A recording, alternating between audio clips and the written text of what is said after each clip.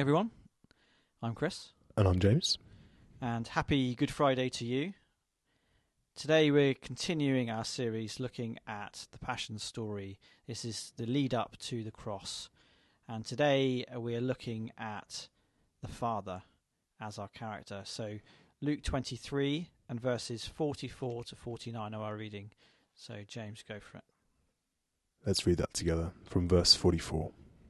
It was now about noon, and darkness came over the whole land until 3 p.m, for the sun stopped shining, and the curtain of the temple was torn in two.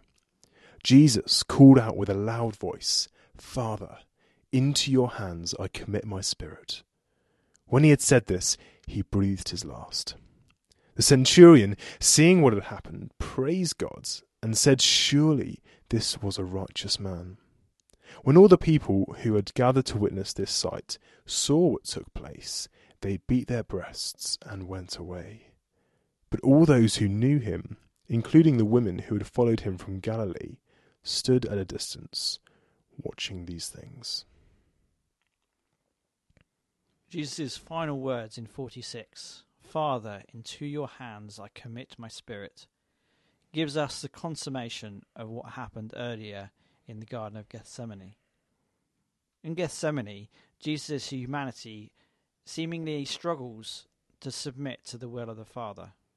Though he's willing to obey, he did not want to do what was required, in the sense that he didn't want to take the wrath of God on himself.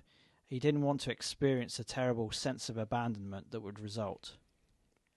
But what does it speak of Jesus' great love that he still did those things? Here in today's passage, Jesus, who is our same Holy Saviour, is confidently committing his spirit into his Father's care. There's quite a contrast there, isn't there? So what's happened in between? Fundamentally, Jesus' work is now complete, and this is reflected in two events.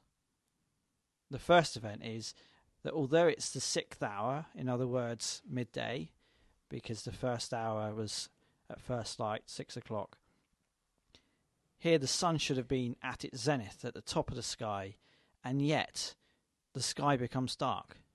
It's like a reversal of Genesis 1:3, where God of course said, "Let there be light." In effect here he says, "Let there not be light." A few days ago we read in Psalm 23, "Even though I walk through the valley of the shadow of death, you are with me."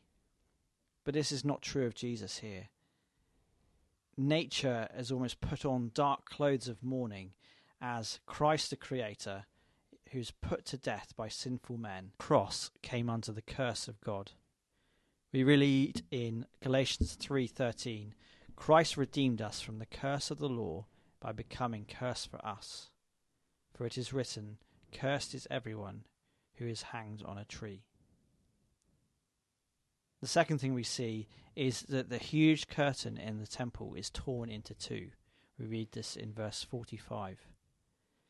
The temple curtain was a barrier between God and man, but no more. It's not just the temple veil that's been torn, but the body of Christ has also been torn to create a new and living way into God's presence. We read in Hebrews 10 verse 20, "A new and living way has opened for us through the curtain, that is his body." Jesus' work is now complete. He is able to breathe a sigh of relief and commits himself into his Father's hands. A final observation. See the reaction of the centurion in verse 47, who observes what happens and says, "Surely this was a righteous man." His response is that of praise, and so should ours. Let's pray together. Heavenly Father, we praise you and worship you, that you poured out your wrath that was so deserved for us. You poured that out on your Son, the Lord Jesus. We thank you for his sacrifice, that he was cut off from you so that we could be drawn close to you.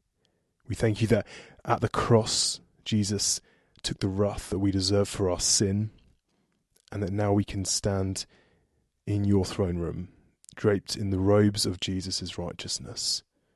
We can be close to you. We can be in relationship with you, Heavenly Father, through what Jesus has done.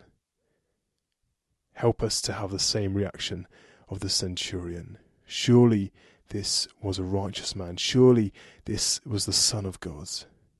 Help us to have this reaction when we read of Jesus' death on the cross. And as we reflect today and later on in our Good Friday service, help us to reflect on these things, to remember the glorious, amazing work of Jesus on the cross. For your glory, Lord. Amen. Amen. As a reflection to take away today, there are many ways, aren't there, to love the Lord Jesus. Today, express your love for him because for your sake he lived his entire life, moment by moment, in loving obedience to his Heavenly Father, not least when it was most difficult.